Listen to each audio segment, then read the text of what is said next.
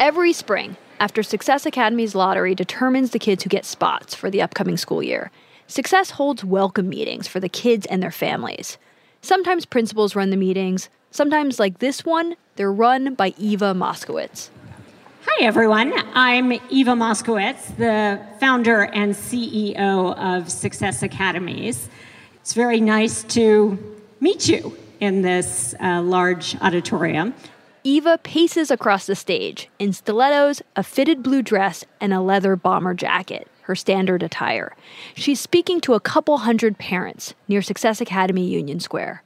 That's one of 30 Success elementary schools offering spots to new students. First of all, congratulations for those of you who have won the lottery.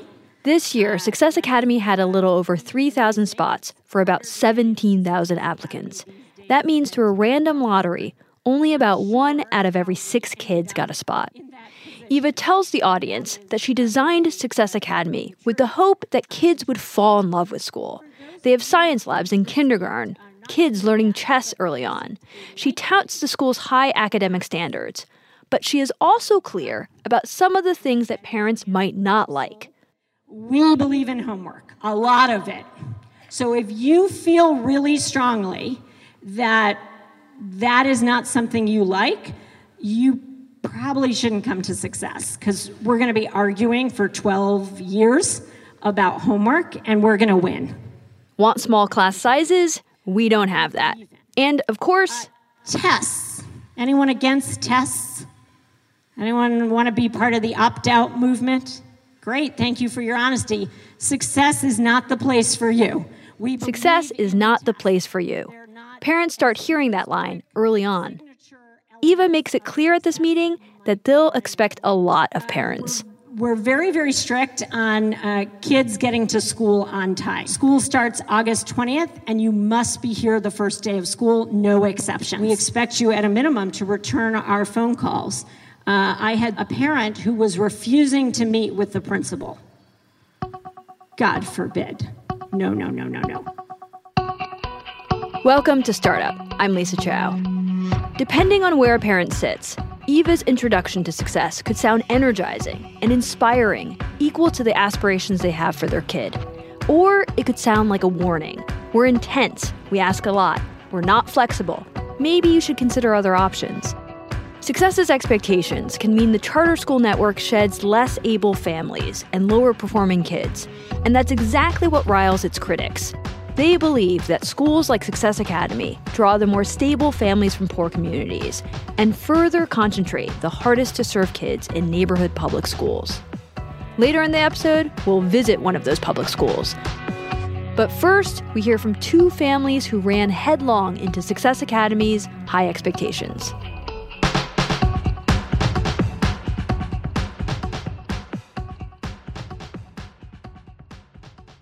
Jolene Duke Collins actually started hearing about Success Academy at work. She works for the New York City Department of Education. She read up on Success and liked how rigorous and focused on student achievement it was. It was really different than the public school in her neighborhood, where the vast majority of kids were failing state tests in reading and math. When her older daughter, Nia, won a kindergarten spot at Success, she was relieved.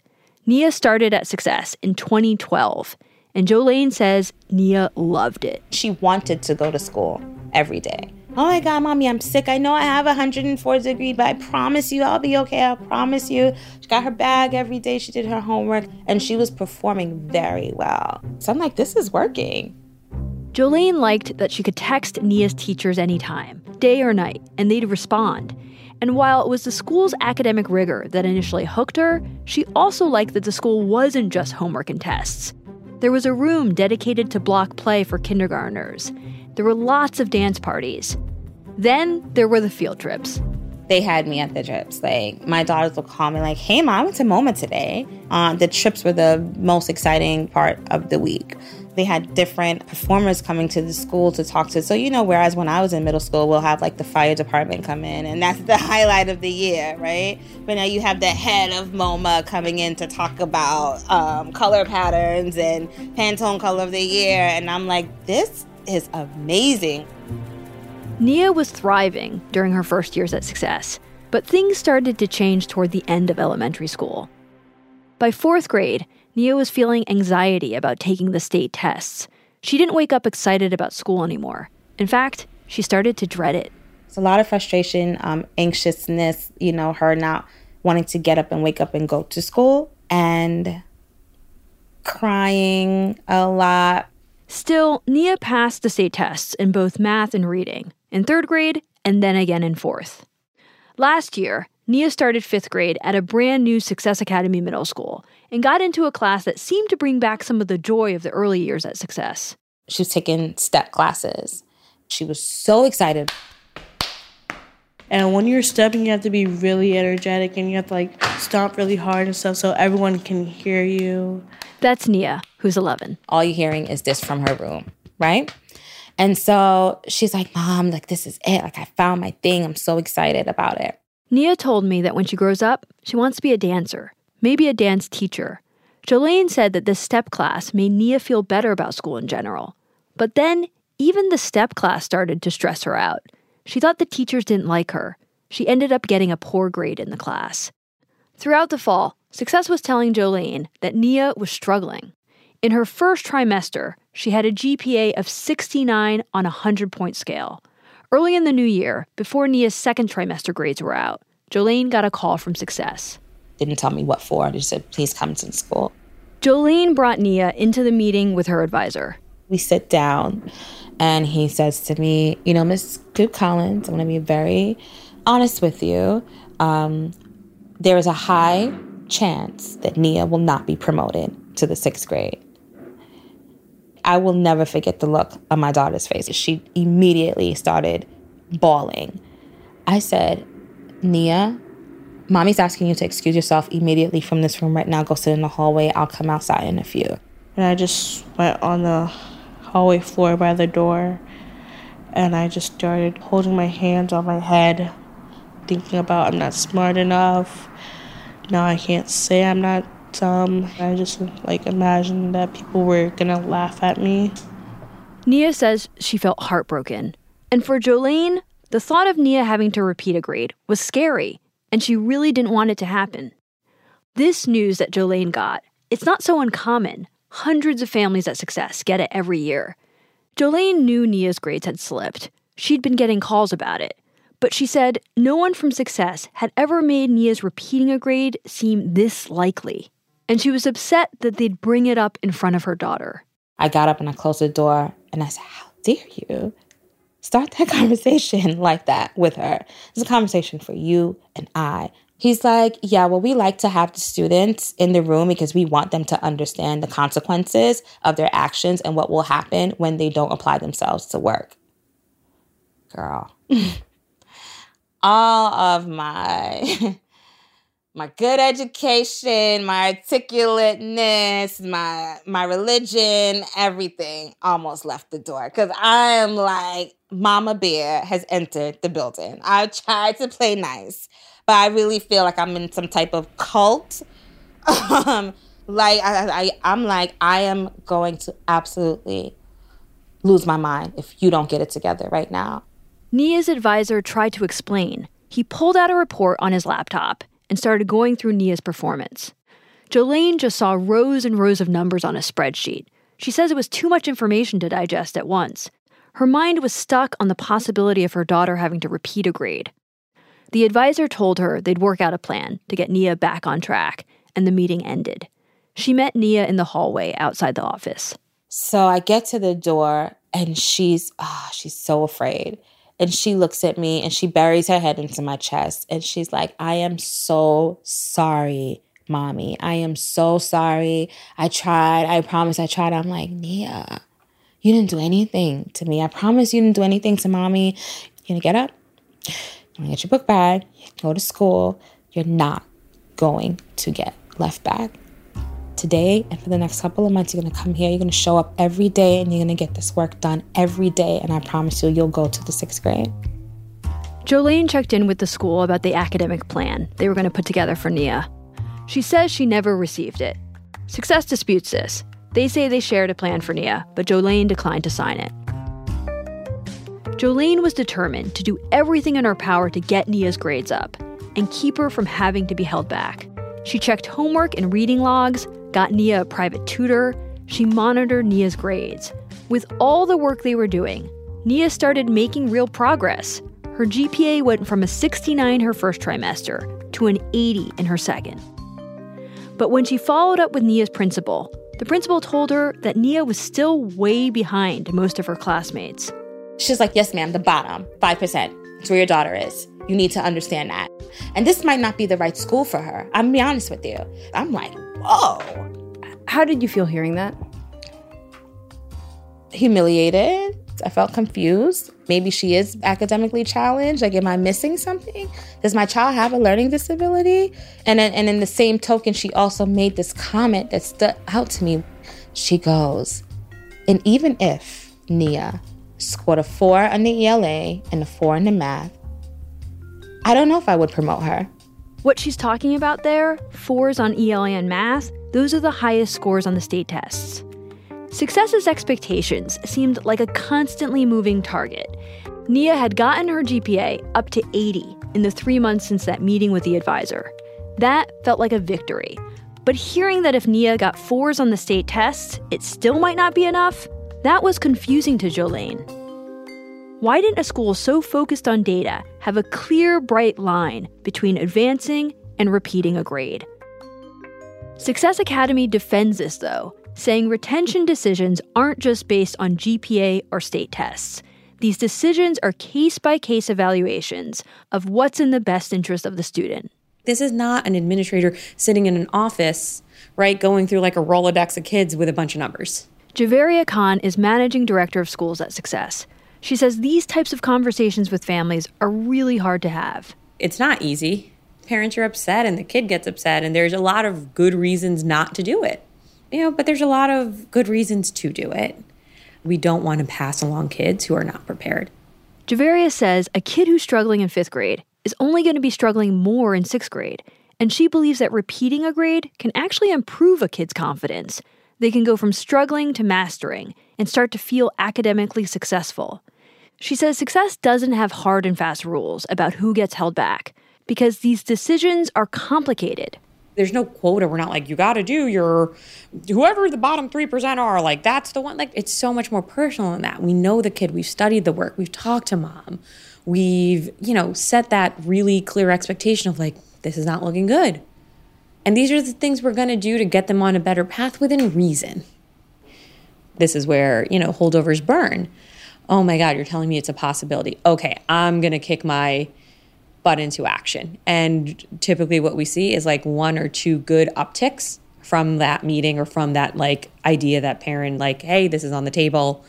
The year's long and there's a lot of work and tests, and just rarely have we seen it actually be a long-term true change in the behavior to get the kid where they want. And ultimately, Success decided Nia Collins wasn't where they wanted her to be. At the beginning of May, Jolene got an email from Nia's principal. Quote, Nia's outcomes do not meet grade level expectations. Therefore, Nia will remain in 5th grade for an additional year. It continued, in the new school year, Nia will need your support, and we expect you to invest at a high level.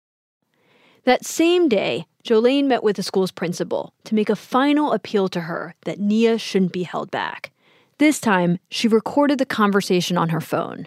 And as you'll hear, Jolene is pretty upset. So I guess my question is, so this is a final decision? This is a final decision? Yes. And I cannot appeal this process at all?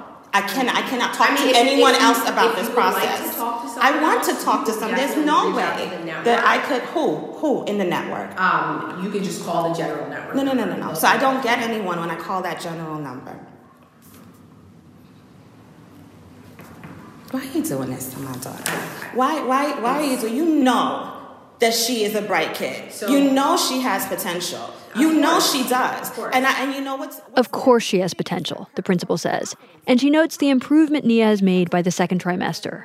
She was at a 77, and we said if she continued going in that direction, she continued doing her homework, she continued really applying herself in class, then we could possibly promote her to the 6th grade. Nia's GPA had jumped from 69 to 80, and her grades for participation had trended up too. Jolene asks where Nia would have needed to get. So what is the passing GPA to be promoted? There isn't a passing. There isn't a passing GPA. It's so much ambiguity. How do I know how my kid is succeeding?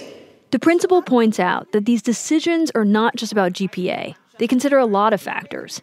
She says Nia doesn't have the work habit to succeed in the 6th grade. So ultimately, the issue is that she does not have the independent work habits that she needs to be successful next year in a tougher grade with a more rigorous curriculum. Like good habits of working. So like asking questions, trying hard, going back, revising your work. That is not... At some point during the back and forth, Jolene gets more frustrated. I have it in text message, okay, and in email. When I ask, The principal says the conversation is no longer productive and asks her to leave. I'm not leaving until we finish talking about, I do not agree with your decision to leave. Jolene starts to say something to an assistant principal who's also in the room. You're not speaking to my assistant principal. This is my school, to be clear. Who are you talking to? I am not speaking to you. You just told me I may not speak. I'm not, no. You can't tell me I cannot speak to this woman in here, and you're going to call the security on me? I don't call the security on you. The principal calls security, and Jolene is escorted out of the building. And I left, and I cried like a baby. I let out this like howl when I left the building. Jolene said she felt defeated. All the opportunities she thought Nia would have because she won the lottery and got into success were now disappearing. That's because if Nia was going to be held back, Jolene wanted to take her out of success when the year ended, even though the school had been Nia's world since she was 5 years old. What was the conversation with Nia that night? Nia, things are going to be different. Same thing, same routine conversation. You're going to go to school every day. You're going to do your best. But Mommy has to be very honest with you. We need to try a new school. I don't think Success Academy is healthy for you. And she cried, like silent tears. And she's like, I'm going to miss my friends. This is all I know. I'm a little afraid of public school, but it's okay, Mommy. And I think like that changed everything for me. I remember sitting on her bed and she's like, Mommy, it's okay. I just want to be happy. While Jolene was fighting to get Success to promote Nia to the next grade, she had also applied to several middle schools as backups. And Nia had been accepted into a public school. It's a selective one. Students have to have good marks and test scores from 4th grade to get in. So I had the acceptance letter, and the first paragraph says, congratulations, Nia. We want you to know that you were specifically chosen for this school for your academic achievement. Thousands of kids applied to Star Academy, and you are one of the 60. She was like, me? Oh my God, me, Mommy? I'm like, you. And I could honestly say it with all confidence. It wasn't a lottery. This is like, we chose you. We want you. In Nia's final report card, which she got in June, after the decision to hold her back had already been made, her GPA had gone up another few points to an 83. A few months later, she got her state test scores for 5th grade. Top scores again, 4s on both. I sat down with the principal and school manager for Nia's school to talk about the decision to hold Nia back. And pretty quickly, I understood what Jolene was up against. First, they told me it wasn't just about GPA. Nia needed to show more effort in class and homework. Then, they said the true measure of success was her scores on her exams. Here's Javaria again, the school manager. She ended up getting on her math final like a 54.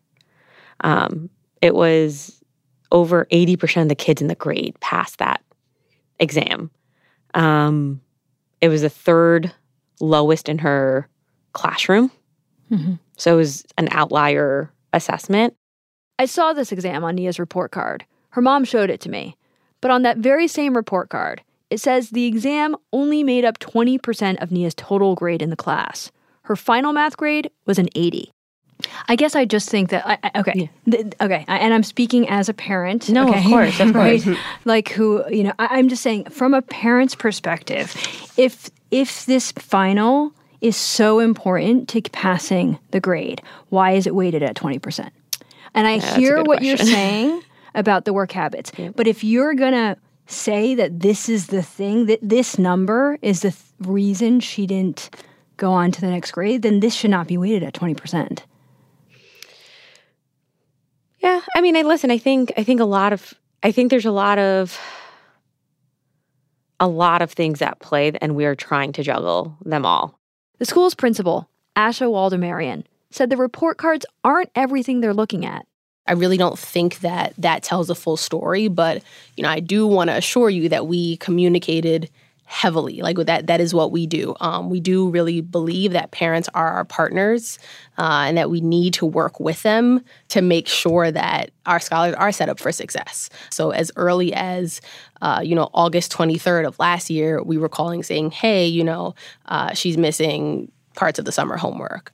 And so I understand how on paper it can look one way, but, we do ultimately always have the best interests of the child in mind. What Asha is basically saying here is trust us. As a parent, I can see how that would be really hard to hear, especially when it's your kid's future that's on the line. Asha says telling a family their kid needs to repeat a grade is hard. She'd rather not do it, but she doesn't want to pass the kid along to the next grade who isn't prepared for the work. And she says she's thinking about college and how the kid will do there. She points to her own experience. Asha went to some of the city's best public schools, including Stuyvesant, a selective high school. I'm from Brooklyn. I grew up in a single mother home. And even though I went to Stuyvesant, I went off to USC and was on academic probation within my first year and a half. And while I, did well prior to college, when I got to college, I didn't have the right work habits. I didn't understand what it meant to sit down and really study and do your work well in advance and not try to do it the night before and pull an all-nighter. I come at this from that perspective. I want every single one of my students to be successful. And while I understand that it's not easy to hear that your child is being held over, it is done with the best of intentions. We do want the kid to be successful. I showed Nia's report cards to 2 former Success Middle School principals, and both were surprised she'd been held back. The fact that Nia, with a climbing GPA and the highest possible scores on the state English and math tests, would be considered at the bottom of her class made me wonder how realistic the school standards for promotion are. I asked school manager Javaria Khan about this. Do you think there's such a thing as a bar that's too high? For whom? For kids at Success. Well, see, I think when people ask that question, and I'm not saying you are, so please, I think when people say we're too hard and we're too rigorous, I always ask, is that because we run schools in poor neighborhoods? Do you mean, is it too hard for poor neighborhoods? Because rich white kids are doing this all day and they're paying for it. Right. I mean, I guess it is a question that you have to ask, like, where's the bar, right? Like, I mean, it seems like a very legitimate, appropriate question to really think through. But I do often think when that question comes up, and by the way, I wish we can control the bar, but the bar often is determined by really elite colleges who get their kids great jobs. Javaria tells me that Success Academy is trying to set its academic standards so that all students are on track to complete college in 4 years. Success says about 10% of its students get held back every year, and half of those students end up leaving Success. When their alternative, their zoned traditional public school, is willing to take them at the next grade, that can seem like the more attractive option for families. Do you worry about the kids who are leaving because they were held over? I guess worry about them meaning, I guess that's the thing. Like, do we think we're doing something wrong? And that's why they're leaving? Like, are we too rigid and too difficult and too painful of a school so we're pissing people off and they're leaving? No, I don't. I mean, I think But just even studying, like, why kids leave. Like, I've talked to other charter school networks that are studying just the kids who leave and why, and just really trying to understand that. Yeah, I mean, we're not a prison. We cannot make anyone sign up to do things they don't want to do. And so that's why I asked, like, is the issue, should we ease our design in any way to keep more people, is like kind of, I think, where you're headed in that question, which is, no, we don't want kids to come any later to school. We are going to continue to ask for them to wear a uniform. We are going to be rigorous. We are not going to willy-nilly promote kids because it feels good. Success doesn't buy into the practice of social promotion, moving kids up through their grades to keep them with their age group. The Charter School Network believes that promotion should be based on achievement. And in many ways, their position makes sense. You don't want someone to graduate from high school not being able to read an elementary school text. And yet, by sticking to extremely high standards for kids, Success is, in effect, sending a lot of families to the same schools it says it's saving them from. This very thing started worrying Jim Manley when he was a principal at Success. You heard from him in an earlier episode. He's now the New York City head of KIPP, a nationwide charter school network with a model similar to Success's. For me, keeping parents and keeping students is a priority. And so I want to try and make decisions that increase the likelihood that folks won't leave. I do believe a lot in remediation and giving kids additional help and support, but I don't know that actually holding them back from a grade is generally the best answer. Jim is well aware of the problems with promoting a kid into a grade they're not ready for. They can fall farther behind each year. But he also sees how retention can actually work against the goal of setting kids up for college. Those impacts, sometimes we don't see them all when they're 8 or 9 years old, and holding them over seems like the right thing because they're behind. But when you get to see them when they're 18 and 19 and 20, and those students were really clearly not that engaged in school anymore. Most of their friends are doing other things, and the likelihood that they may enroll in college goes down. And so if we can find another way to remediate it, we should be creative about it as best we can. After weighing all this, Jim decided that with very few exceptions, his KIPP schools wouldn't hold students back after the second grade. He thinks the cost of losing kids is too high for the school and the kid. Jim and Eva Moskowitz are motivated by the same goal, closing the achievement gap between disadvantaged students and students with means. But if Success's pursuit of high standards means shedding students, then it's narrowing the range of kids it gets across that achievement gap. After the break, we see the view from the far side of that gap. We go to a traditional public school, the sort that Eva's always warning about, and ask why its test scores are so low. And we catch up with the mom we heard from in the first episode, who thought success was going to be the key to a better future for her son.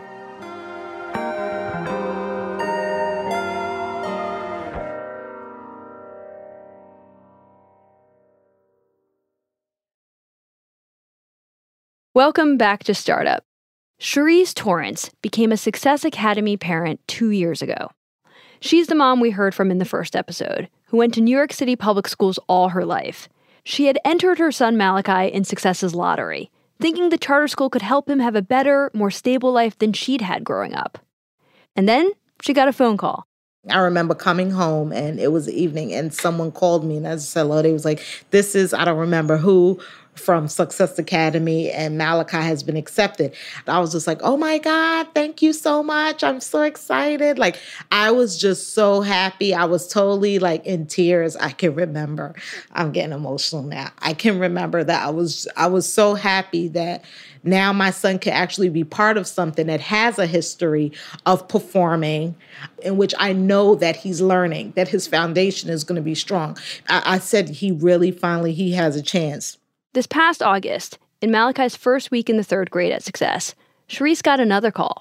I get a call from a new employee at Success Academy, and she said, we think that he needs to be put in the second grade. I think everything after that just became like another language. Cherise was upset. Success thought her son needed to repeat second grade. She knew Malachi had some low scores the previous year, and the school warned he might be held back. But after talking it over with Cherise, they agreed they would move him to the third grade, with some conditions. They gave Cherise extra work to do with him over the summer, and she and Malachi finished half of it.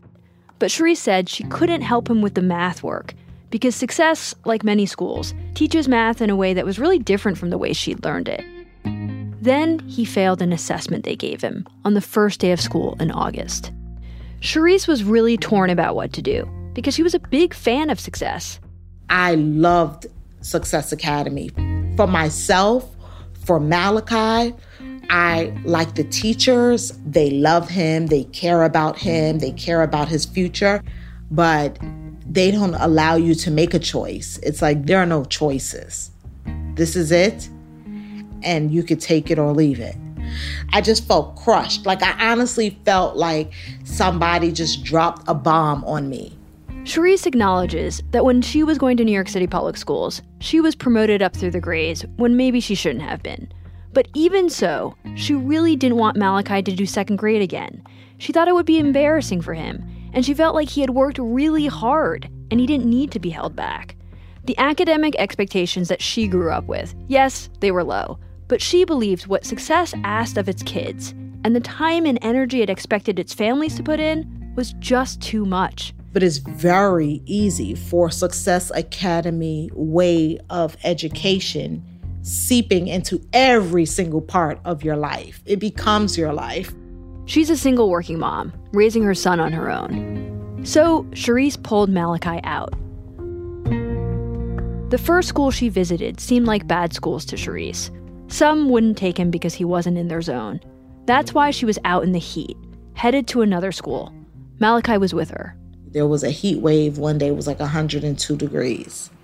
And I literally was crying on the corner of Beverly Road and Ocean Avenue. This had to be at least the fourth school that I went to, trying to enroll my son. And he has his button-down shirt on. I have him in his khaki pants because I want him to look bright-eyed and clean. And I was like, be sharp when they ask you your name. You make sure you tell them I'm so upset. Make sure you tell them really nice and strong. It's Malachi Mussington. If they ask you how old you are, you tell them. I said, you know your birthday, you know your address. And I'm coaching him. I hate this world sometimes that we live in, because it's this sort of rejection that Success Academy sets up for some of these students. And I'm walking him from school to school, and I'm just like, Malachi, there's nothing wrong with you. And I'm coaching him on every corner. And then he's just like, I got it. And in that moment, I was just like, I just wanted him to know that he can rise above. Like they're not better than you, and you're not better than them. We're just going to turn the corner. We're just going to do this differently. That's it. You understand? If that's how they do it, it's not a judgment. That's how they do it. It doesn't work for us. And we got to know when to sever ties and to move on. Sharice eventually found Malachi a spot in a school where she'd been a substitute teacher. She says he's still getting used to it. She wishes he were still at Success, but only if he could be in the third grade. We spoke to Malachi's principal from Success, and she said Malachi was really struggling with some of the material in second grade, in spite of all of his efforts.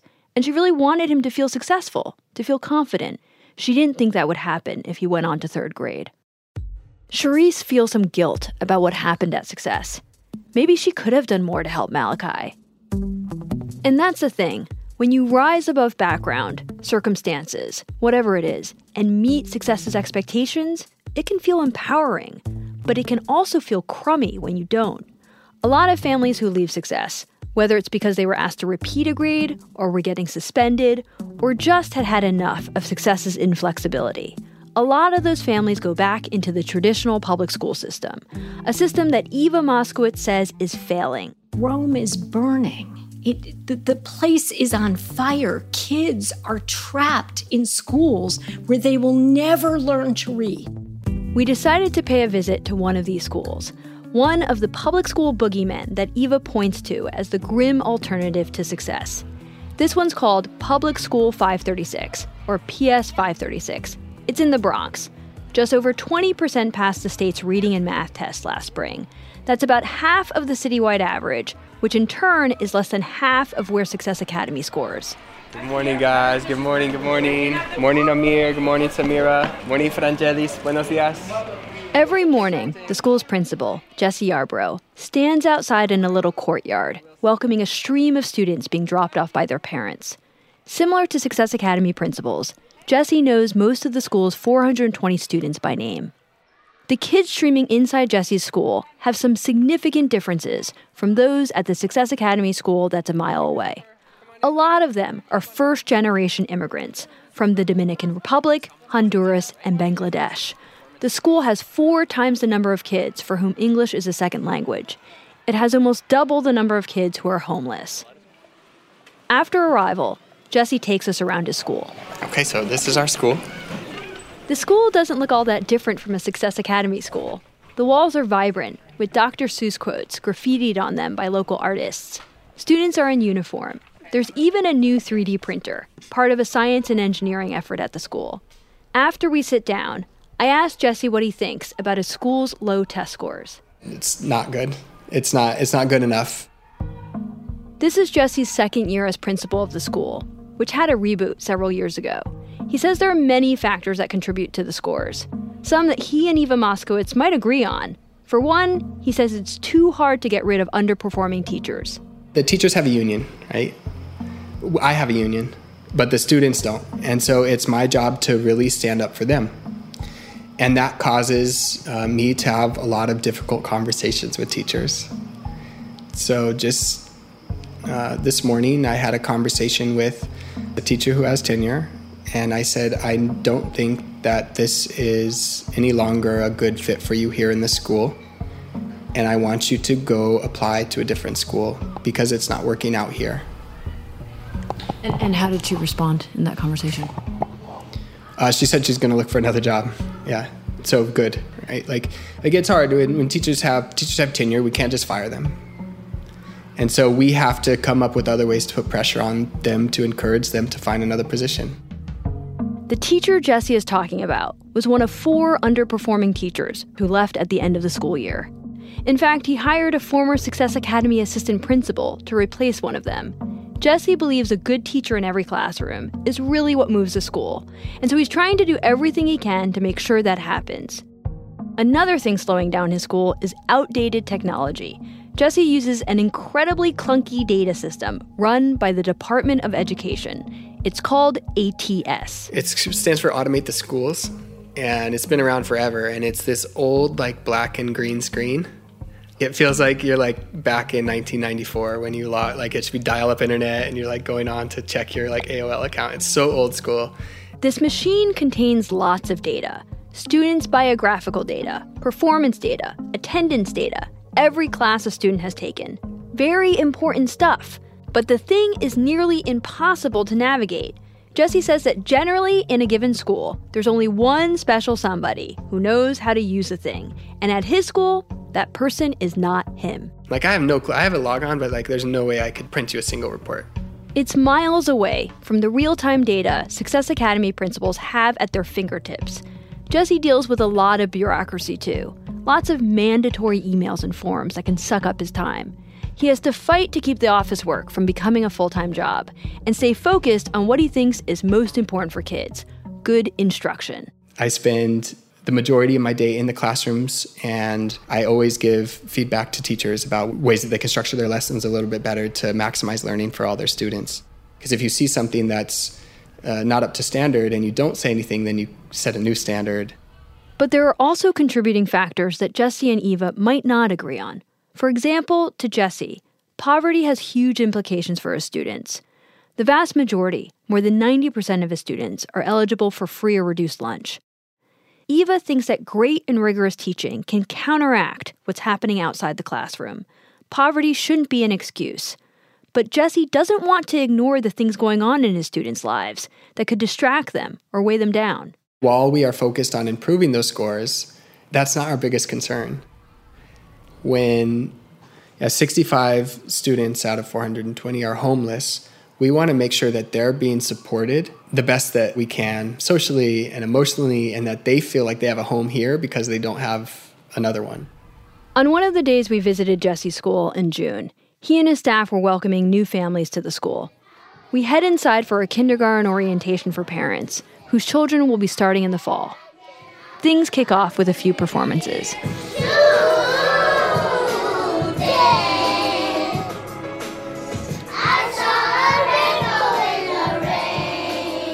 The students raise both hands from the middle out to the side in the universal kid mime for rainbows. It's pretty cute. Then Jesse steps up and welcomes everyone. We're so happy to have you here in the school. We can't wait to get to know your child. He introduces parents to the school's values. Our first promise is, you can click to the next slide.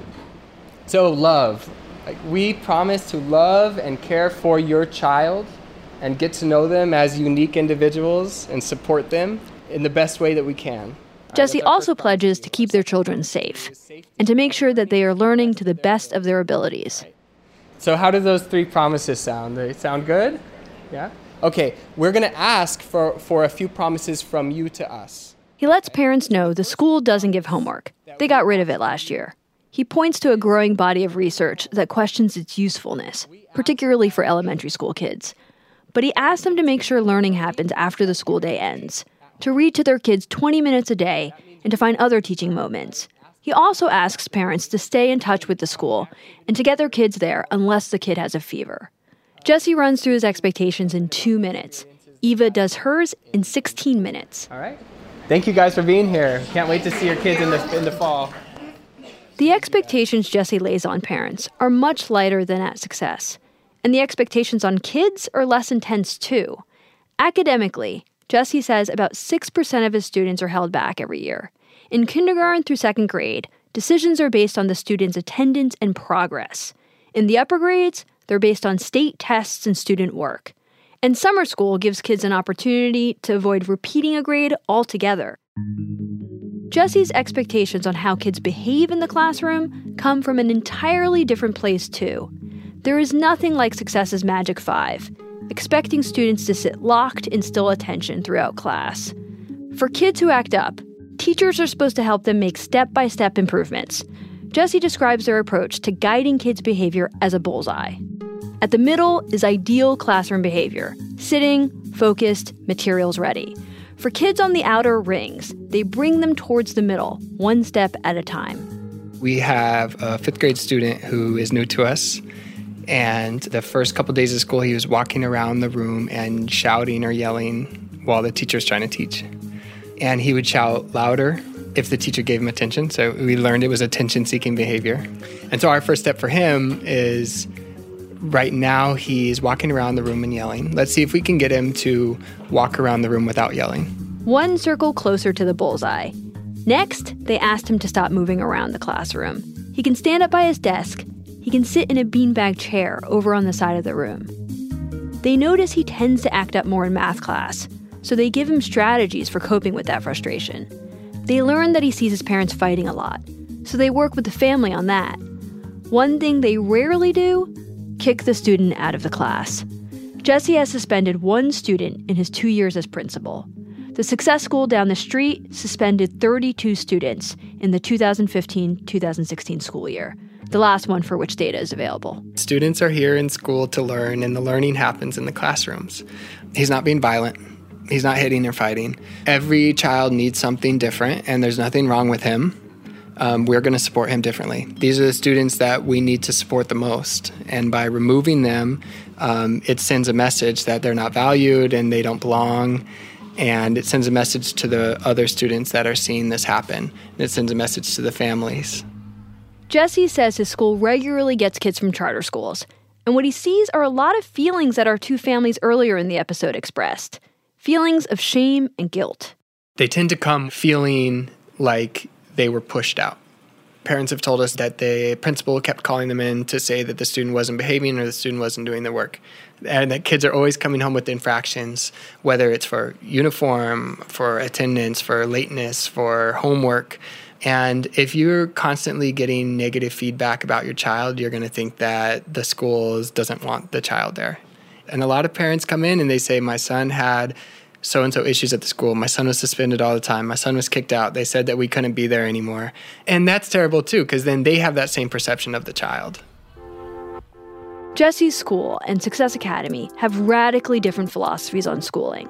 And as a parent, I can definitely see the trade-offs. Success Academy's test scores are hard to dismiss. Add chess, soccer, and science every day, and it looks pretty compelling. But then I imagine my kid being left out of a party because he had a bad day and flunked a practice test. Or I think about a first-year principal who has only known my kid for a few months, telling me, trust us, we know what's in the best interest of your child. At PS 536, When I hear Jesse talk about his dedication to meeting the emotional needs of his students and molding the school to fit the individual, it sounds pretty great. But then I think about only 1 in 5 kids reading at grade level. Or I imagine my kid sitting in a classroom where another student is walking around and yelling. Fortunately for me, this is not a choice I have to face, because I'm not poor. I have more options. But this is a choice that thousands of parents in New York City do have to wrestle with.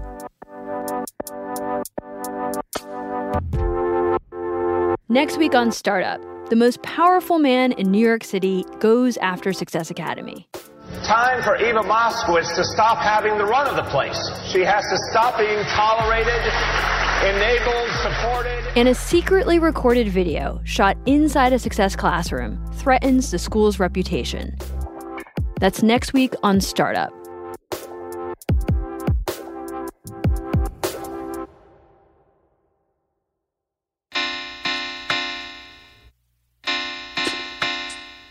Startup is hosted by me, Lisa Chow. This episode was produced by Bruce Wallace, Heather Rogers, Sindhu Gnanasambandhan, and Molly Messick.